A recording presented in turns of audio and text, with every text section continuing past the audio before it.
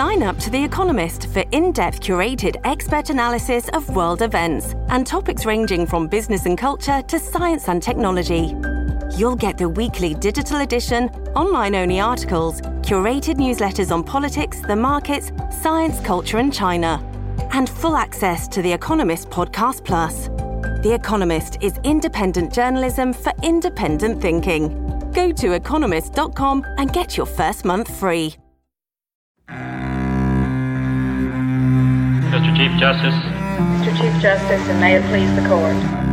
Our opinion next turns to the problem of what the judicial role should be. It's all statistical measurement, and statistics never really mean anything.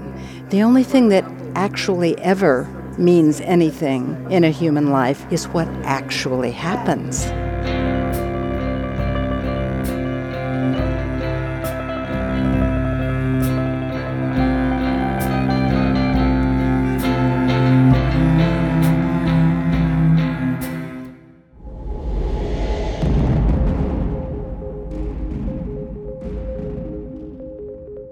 Fade to black. An epigraph emerges. Consider God's handiwork. Who can straighten what he hath made crooked? Ecclesiastes 7:13. This is Life of the Law. You are listening to episode 134. A second epigraph. I not only think that we will tamper with Mother Nature, I think Mother wants us to. Willard Galen. You are listening to Katie Murphy, who is an audio describer. That's someone who describes films for people who are blind or visually impaired. Fade to a blue background. The opening credits roll with each G, A, T, and C bolded in every name and title. In the background, fingernail clippings and strands of hair fall with a dull thud. Flakes of dead skin drift down like snowflakes as the title appears. Gattaca. Whenever I talk to someone who is unfamiliar with bioethics or what the things we talk about, after I start talking for a few minutes, the first thing that someone says is Gattaca. Osagie Obaseki is a professor of bioethics at UC Berkeley and a regular contributor to our in-studio conversations. He's also on the board of Life of the Law. Osagie organized 2 screenings of the film Gattaca, followed by panel discussions. I'm Tony Gannon, Life of the Law's senior producer. And I am associate producer Andrea Hendrickson. He invited us to attend, and we brought our recording equipment. These screenings were put on by the Center for Genetics and Society, as well as the Haas Institute for a Fair and Inclusive Society at UC Berkeley, organizations that Osagie works with. Per their website, the Center for Genetics and Society works to encourage responsible uses and effective governance of human genetic and assisted reproductive technologies. Gattaca, a sci-fi film set in the not-so-distant future, was released just a little over 20 years ago in 1997. Although it was a mainstream movie with a big budget, well-known actors, and was produced by a major studio, it has been used as a teaching tool in the science and bioethics communities since it was released. Let's go back to when this movie was first released in 1997. I was a senior in high school. I distinctly remember writing papers by hand, since my school was just a little behind in terms of the PC revolution that was emerging. $4.59 would have gotten you a movie ticket. And I have a memory of my biology teacher telling students that developments in bioengineering would dwarf the digital revolution we were beginning to experience. Mind you, this was before laptops were the norm, before iPhones and iPads, of course. And here's this movie, Gattaca, that was seeing past all of that into the future of bioengineering, biomedicine, and genetic research as a whole. The main character, Vincent, played by Ethan Hawke, was born without the intervention of a geneticist. In the film's universe, he was the product of a dying trend of children who were conceived naturally. I'll never understand what possessed my mother to put her faith in God's hands rather than those of her local geneticist. Meaning everything was left to chance. As societal influence pushed parents to conceive with the aid of genetic technologies, using what we now commonly refer to as assisted reproductive technology, he and others like him were referred to in the film as invalids. while the newly altered majority came to be known as valids. And thanks to the future of genetic research that the movie predicted, everything is known about his biology. Now, only seconds old, the exact time and cause of my death was already known.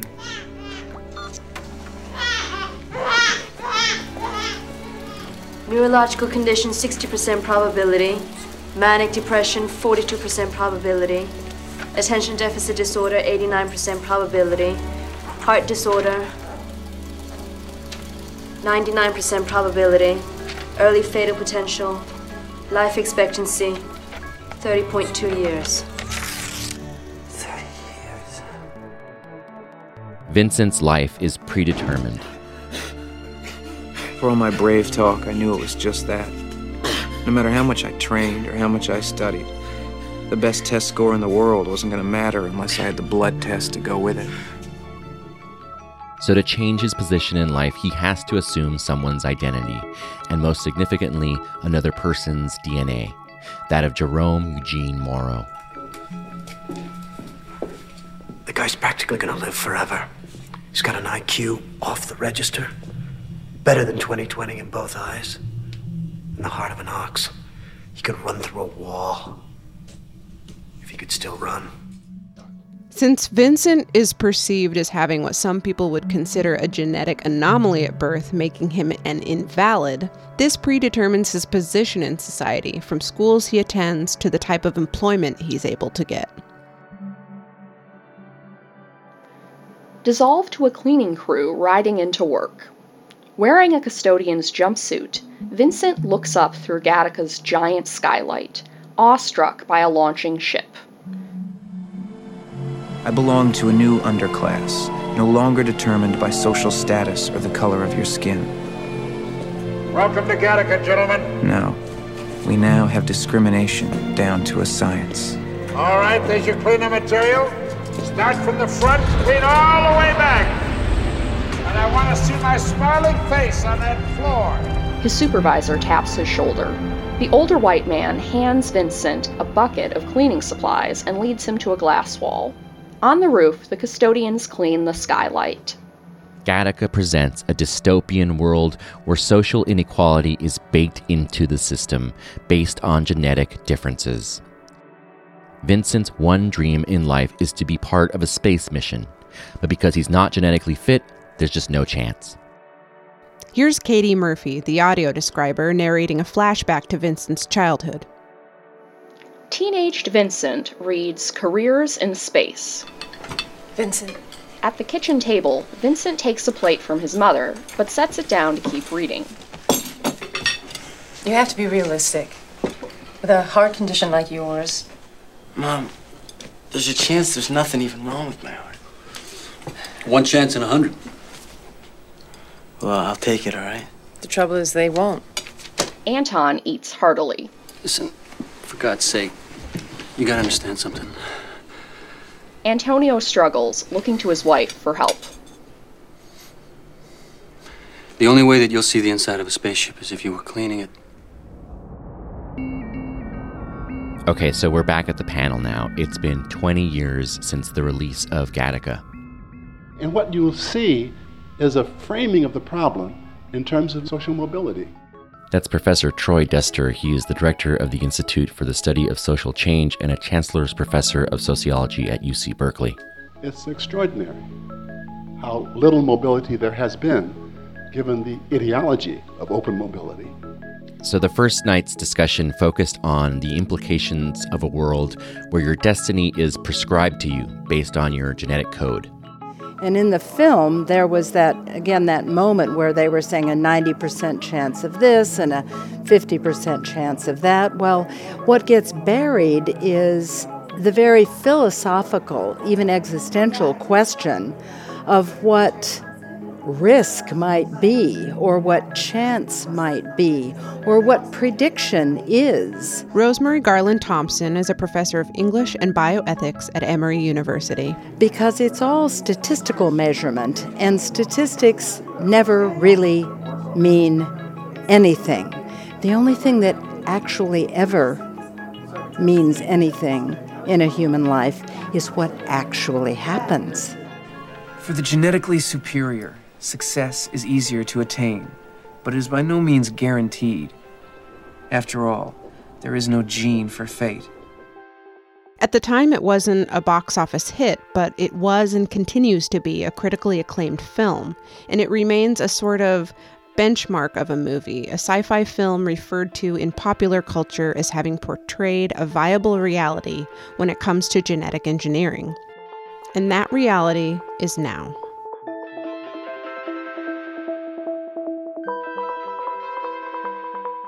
In 2018, we live in a world where at least one of the scenes is very familiar. The parents of the main character, Vincent, decide to have another child, and this time they rely on the help of their local geneticist. They were determined that their next child would be brought into the world in what has become the natural way.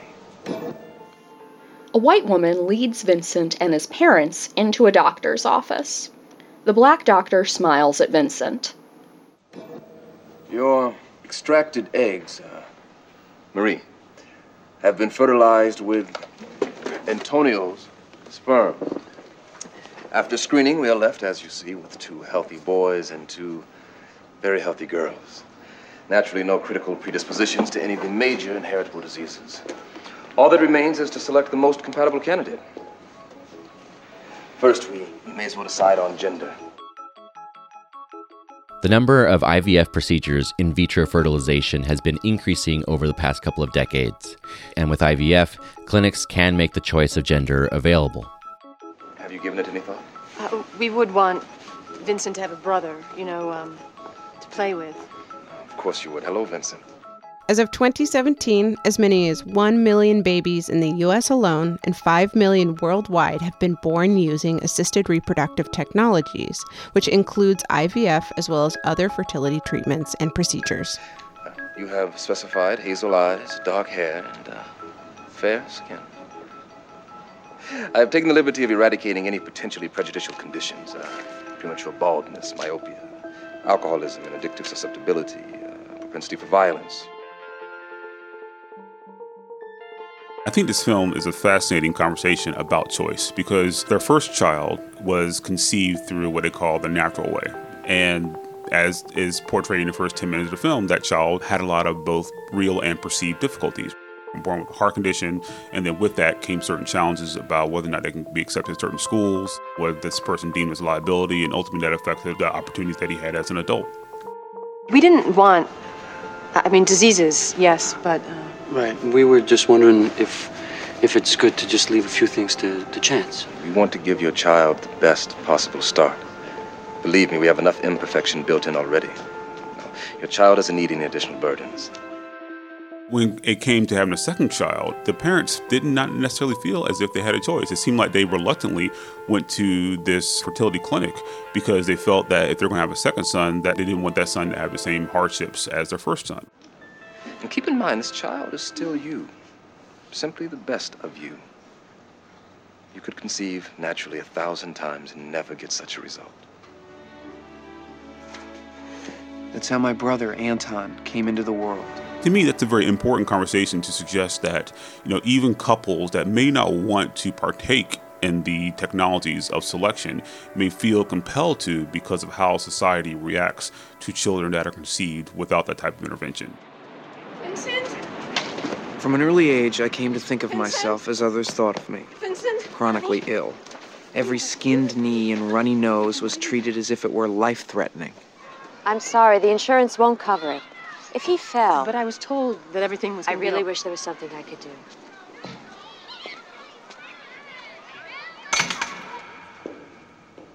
It's a way to get people to think about the idea that technology is not always neutral or beneficial to the society, but can also lead to some bad outcomes. And it's a way to get people to think about, well, some of the things that are seeing in the news around embryo screening or gene editing are often framed or pitched as things that will improve health or be something that is a net positive to society. So, what was happening in 1997 that enabled the filmmakers to see this vision of the future? I think it's really interesting to reflect on where genetic science was when this movie was made.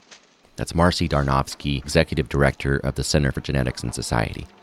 So this was happening just in the run-up to the mapping of the human genome, which was going to prove that all of us were the same under the skin, and we should no longer think about race as a biological category, and everyone was going to be shown to have certain genetic anomalies. So, it was going to be this really unifying sort of result from the Human Genome Project. But in fact, what we've seen is very different from that. We've seen a revival of the idea that race is a biological category rather than a social one.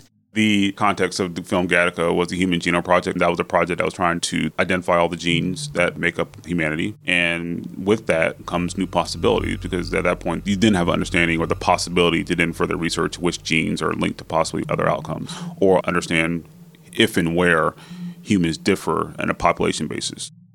Really, when you think about it, what is racism and what is ableism except the perception that biological categories mean that some people are better than others? The conversation on race and genetics, of course, is a big one. We can only begin to touch on it here, but know that it is a very active conversation. When I asked Osagie about how we think about our conceptions of race and how they relate to genetic traits, he had an answer that took me some time to fully grasp. So, of course, humans differ at a population level, but those population differences do not map on to the racial differences that have come to be meaningful at a social and political level. Meaning that there are differences on a genetic level between different populations, of course, but these differences just don't line up with the distinctions that we make between races. If you're struggling to lose weight, you've probably heard about weight loss medications like Wegovy or Zepbound, and you might be wondering if they're right for you. Meet PlushCare, a leading telehealth provider with doctors who are there for you day and night to partner with you in your weight loss journey. If you qualify, they can safely prescribe you medication from the comfort of your own home. To get started, visit plushcare.com/weightloss. That's plushcare.com/weightloss. plushcare.com/weightloss. At Evernorth Health Services, we believe costs shouldn't get in the way of life-changing care, and we're doing everything in our power to make it possible. Behavioral health solutions that also keep your projections at their best? It's possible. Pharmacy benefits that benefit your bottom line? It's possible. Complex specialty care that cares about your ROI? It's possible.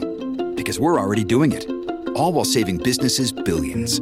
That's Wonder made possible. Learn more at evernorth.com/wonder. My father was right.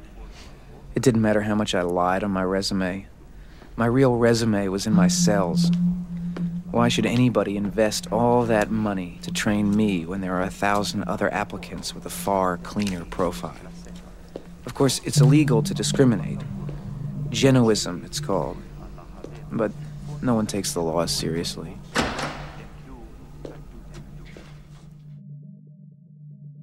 The Human Genome Project is often cited as being the definitive evidence that there is no biological basis for race, in part because the distinct breaks that we understand as reflecting racial difference don't exist at the genetic level. Now, what this film does is to reintroduce the whole idea that you're born with your destiny. Professor Troy Duster. And the opening, 5 minutes is all about how this family wants to have just a normal child, and then they're told, no, you can't have a normal child. You have to have a child with a certain number of attributes. Well, okay, so now we have what's called CRISPR. If you haven't heard of CRISPR yet, it's being written about and talked about with increasing frequency. Currently, there is an ongoing patent dispute over the use of CRISPR-Cas9 to edit genomes. Here's Professor Obasogie again on CRISPR-Cas9. CRISPR-Cas9 as part of a suite of new and emerging technologies that can do a whole lot of different things. But in the particular conversation that we're talking about around prenatal trait selection, it is one of several approaches that can allow parents to make choices about the biological composition of their future child. And that is through the increasing ability to identify certain traits that are associated with certain behaviors and outcomes. So every time you see something in the news or read something in a newspaper that says the gene for X has been discovered, so the gene for premature baldness, the gene for, there's always a conversation around things such as intelligence. Every time you see that kind of conversation around the discovery of genetic basis for some outcome, that intersects with the conversation about the ability to screen for or edit for or edit in or out that trait during some type of assisted reproductive procedure. CRISPR is a massive milestone in the world of genetics research. Since CRISPR's discovery, there have been an onslaught of companies looking to capitalize on the research. There are a number of research ventures trying to find the genetic basis for a whole host of things. There are groups looking at intelligence, there are other groups looking at other traits, musical ability, et cetera, et cetera. Typically, these type of traits involve multiple genes and also have a huge environmental component, so it's hard to say that a gene for intelligence will ever be identified. What is intelligence? Is it the ability to fix a car, or is it the ability to write an academic paper? Those are two very different traits, and to say that one is more characteristic of intelligence than another, I think is a very dubious line to draw. This idea that we could use genetic technologies not just to read the human genome, but to rewrite the human genome, and that certain people are going to be able to have access to this technology to make them improved or perfect. Outside, Irene watches a ship launch. Jerome walks slowly behind Irene. They found an eyelash in the south wing. Does it have a name? Just some invalid. He nods, falling into step with her. Jerome? I had you sequenced. I read your profile. I'm sorry. She looks down remorsefully. Seems you're everything they say you are and more. What about you, Irene? You're engineered just like the rest of us. Not quite like the rest of you. An acceptable likelihood of heart failure. I think that's what the manual says. The only trip I'll take in space is around the sun and the satellite right here. That first night's discussion following the screening really came down to CRISPR and the realms of possibility it opens up in terms of affecting the human germline. A germline is the series of cells containing genetic information that result in the formation of either an egg or sperm cell. So my name is Caitlin Klein. I am an intern for CGS, and I'm a student at UC Berkeley studying biology. A big thing that, I'm interested in just making sure that that germline doesn't get edited. So there are two types of interventions. Somatic, which is basically means that you are doing an intervention that simply affects your body, the individual. And then there are germline interventions. Those are interventions to the gametes. A gamete is an egg or sperm cell. One of each need to come together to form a zygote. The zygote then splits up and becomes an embryo. Those interventions will be carried out in all future generations. So not only are you impacting the resulting child, but then that child's children and so on and so on. So that raises just fundamentally different questions, because at that point you're not simply making a decision about one individual. You're making decisions about all future generations and society at large. Germline editing goes beyond genetic assessment. According to Professor Obasagi, it changes the genetic makeup of embryos so that any alterations affect not only the resulting person, but all subsequent generations of people related to the once altered embryo. This is where Osagi and the Center for Genetics and Society draw the line. They're fine with limited forms of prenatal and postnatal testing, but believe that germline editing opens up a host of other issues. So right now, Andrea, you and I can have our DNA analyzed through a few companies like 23andMe, Ancestry.com, and new companies are springing up left and right, claiming to be able to do things like pair wines to your DNA profile or even DNA matchmaking. In fact, during the panel, Professor Troy Duster asked the audience who had gotten their DNA analyzed. Could I have a show of hands of those who have sent in their sample to some company? Oh, wow. About 1 in 8 people raise their hands. If you get your DNA analyzed by one of these companies, you can make decisions about your health based on the data you get back. It's a burgeoning practice amongst doctors, wellness coaches, dietitians, etc. And a concept we came across in our research was informed consent. If you and I get our DNA analyzed, we would opt into this knowledge, and we then have the choice to make decisions about our health. Sounds good, right? But what about the rights of an unborn child? What's this mean for children? So oftentimes we focus on the role and rights of parents, but we often neglect, these are future people. These are children who are involved. And at some point, we have to think about and consider the rights of the child. Does a future child have the right to be born without some type of intervention? Cut to Anton and ungainly Vincent running on the beach toward the ocean. By the time we were playing at Blood Brothers, I understood that there was something very different flowing through my veins. And I'd need an awful lot more than a drop if I was going to get anywhere. Anton takes the shell and holds it up to his own thumb, but hesitates before throwing the shell to the sand. They swim into an endless expanse of water. Vincent floats on his back, an expert in not drowning. We allow parents to make decisions on behalf of children all the time. And we allow parents to do that up until they're 18 years old.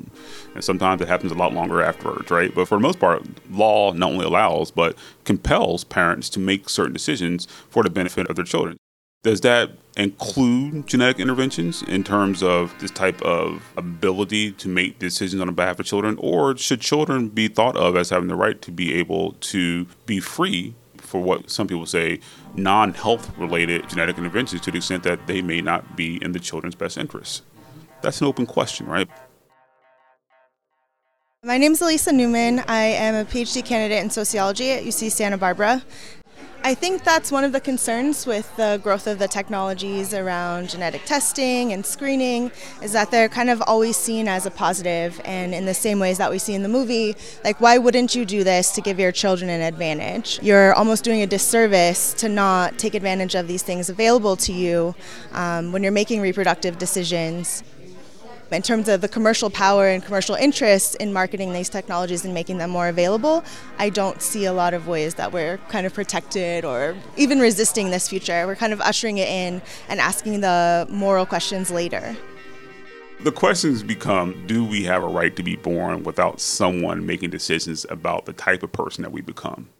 The discussion on this night alluded to some heavy topics, among them early 20th century eugenics.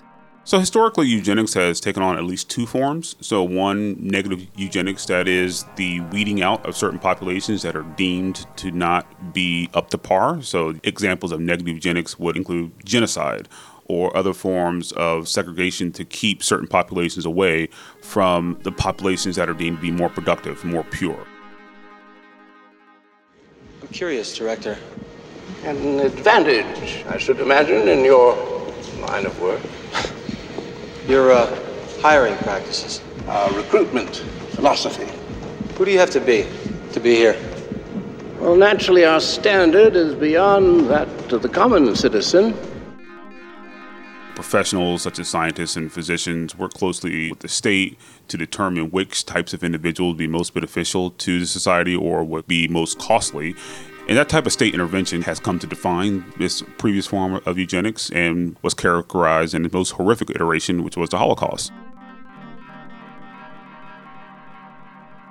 Even amongst your people, you must have varying levels of excellence. Occasionally, we've been forced to accept candidates with minor shortcomings, but nothing that would prohibit someone from working in a field such as law enforcement, for example. But now there are enough of the right kind to warrant a new measuring stick. Bodies with minds to match, essential as we push out further and further.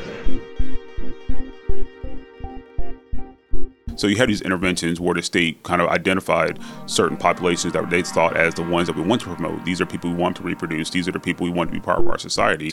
And we tended to move away from that, even though certain eugenic practices, such as forced sterilizations, continued in the United States up until the mid-70s in some places. Professor Obasogie is referring to a 1909 California law that authorized state homes and hospitals to sterilize patients deemed unfit for reproduction. Approximately 20,000 procedures were performed, and the law was repealed in 1979. Links are available on our website.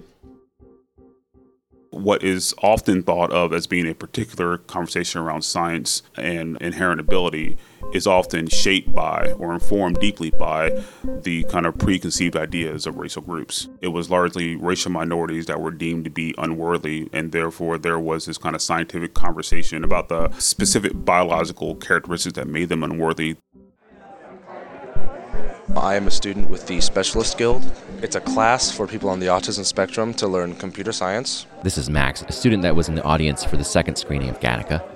I've seen Gattaca before in my sophomore year of high school.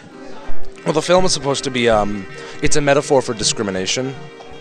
It's interesting to come back to watch it again, in college with a fresh perspective. I've gotten more into disability activism, considering I've gotten more in touch with my disability, which is autism. The kind of cure mentality can be more harmful to disabled people than beneficial. Autism specifically cannot be cured because it's with you since birth, and the only way to cure it, quote unquote, is to kill the autistic person. In contrast to negative eugenics, positive eugenics can include practices that encourage certain populations with what are perceived to be good traits to reproduce. I just wanted to make a quick comment to pick up on the notion of how positive eugenics is sometimes a subterranean feature of our consciousness. And it has to do with the fact that 1 in 6 couples, approximately, is infertile.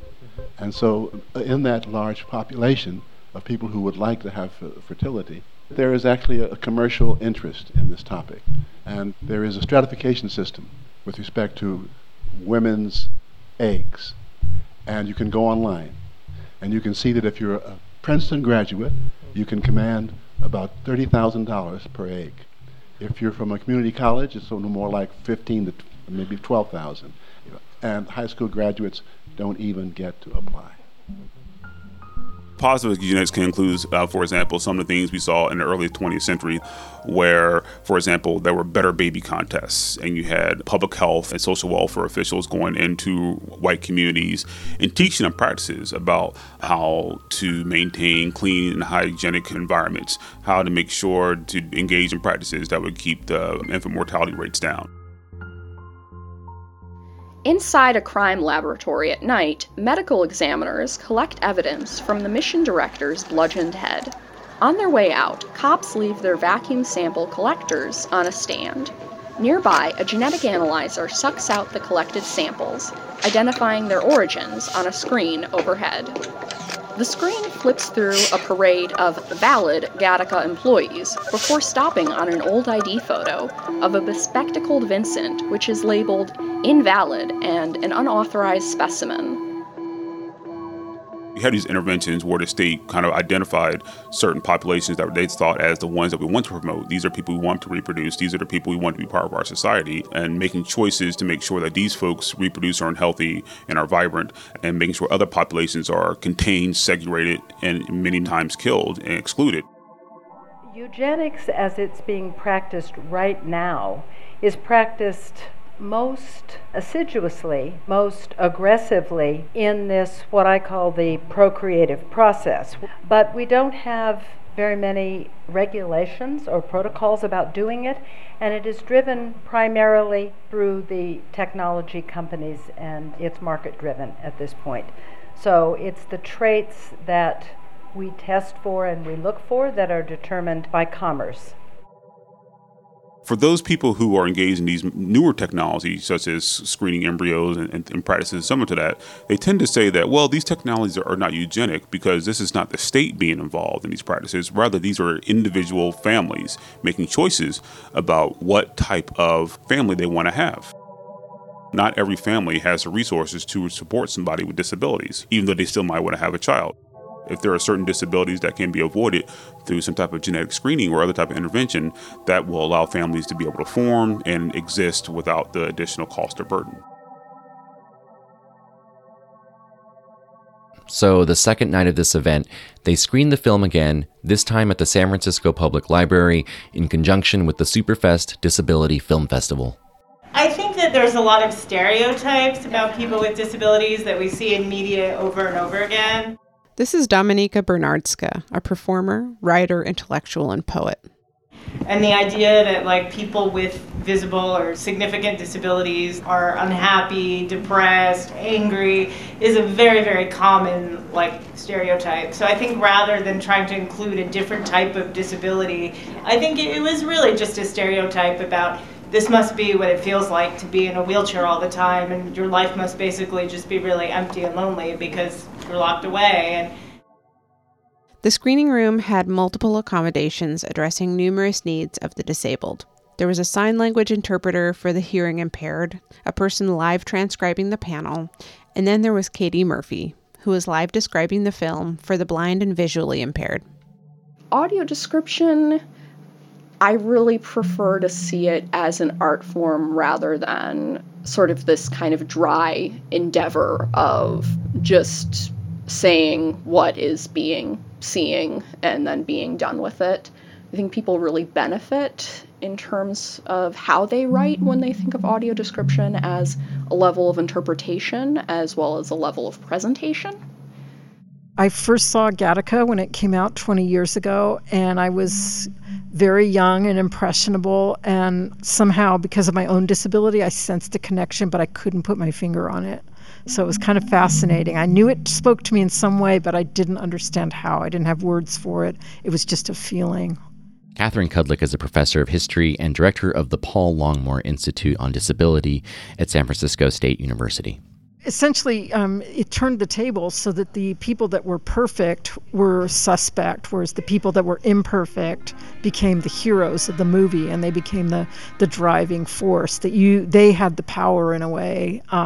Not that they were the ones that changed everything in the movie, but you identified with the people that didn't have power, and you identified with the people that weren't perfect. And so as somebody that grew up in a society that never saw me as perfect and saw me as completely flawed in a way, I totally identified with this character that was flawed, identified with the critique of a society that was trying to rid itself of people who were flawed. It's like, wow, a mainstream movie saying that the flawed people have power and something to give. That's amazing.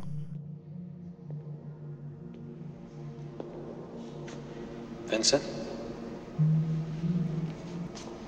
My God, you have changed. Has it been so long you don't recognize your own brother? Are we brothers? Our parents both died thinking they'd outlived you. I had my doubts. What are you doing here, Anton? I should ask you that question. I have a right to be here. You don't. Do you have any idea what it took to get in here? You've gone as far as you can go. You come with me now. Is that the only way you can succeed, is to see me fail? I'm telling you. God, even you are gonna tell me what I can and can't do now? In case you haven't noticed, I don't need any rescuing. So, Andrea, we were sitting there in the audience, and I think we both realized something that we talked about later. What was that?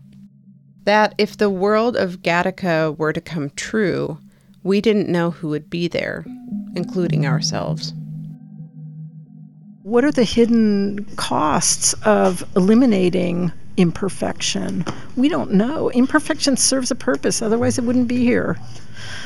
There's something in the universe, and there's all sorts of things that were once seen as imperfections, and they bring flavor. Would you want to eat that tomato that's perfect? Those ones we engineered to within an inch of its life, and it's gorgeous tomato that's fantastic and beautiful, and then you take a bite into it, it's like, bleh. They have no flavor, no life, whatever. And you want the one that's got a little bit of gnarliness and a little bit of personality, and that's where the flavor is. My name's Sadeh. I'm in 6th grade, and this is the first time I've seen Gattaca. And I think that if you are born a certain way, it doesn't mean that you have to be like that your whole life. It means that, you can change that if you want to. And I think that the person should determine that for themselves. That's also determining how they're going to be in the world, instead of if they have a sickness or any of that to make them the lower caste of the world. The tagline of the movie is, "There is no gene for the human spirit." So that's supposed to be, celebrating what we saw in the protagonist's storyline. But there's also this other storyline there that I think is that it's saying that if we allow these technologies to be offered in the world, to be marketed in the world, what we're going to find is that, it doesn't make any difference what you can do or can't do based on whatever your abilities or disabilities are. What's going to matter is the perception of who you are and whether you are valid or not. Technologies are being used to create people who have been the product of extreme genetic interventions that can fundamentally shape the way that society exists.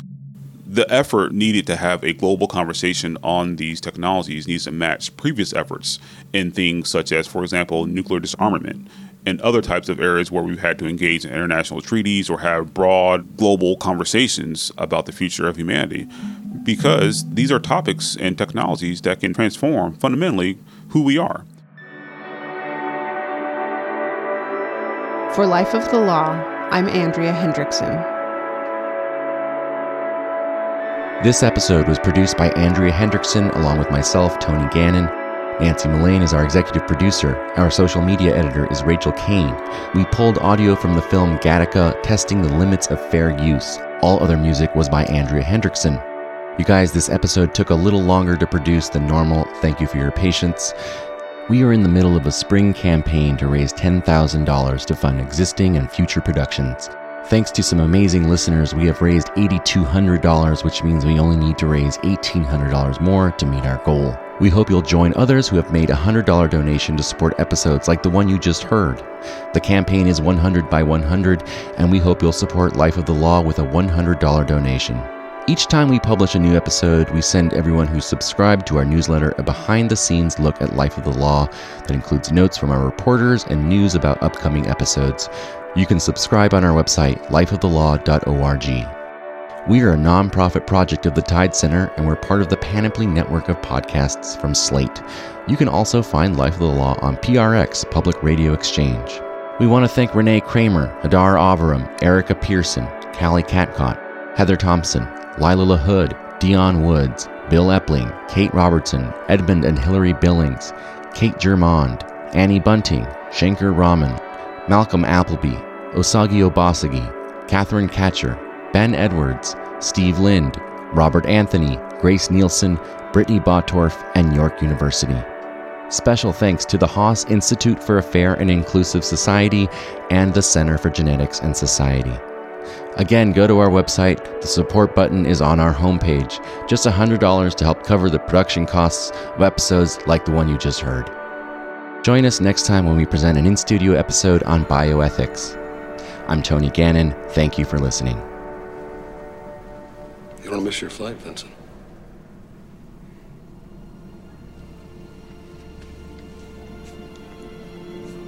Eyes glassy with tears, Jerome walks slowly toward the other astronauts. After a few steps, he looks back at Dr. Lamar, who gives him an encouraging nod. Placing his hands behind his back, Jerome continues into a rounded corridor. He walks alone, taking a path so many Valids have already traveled. 2 Gattaca technicians close the metal door behind him. At the condo, the incinerator door opens. Eugene pulls himself inside. Eugene removes his silver medal from his breast pocket and places it around his neck. Eugene holds up his medal, taking one last look before pressing a button inside the incinerator. The vessel's boosters ignite, filling the screen with bright orange flames. Jerome serenely opens his eyes to watch yet another launch at Gattaca. This time from the inside.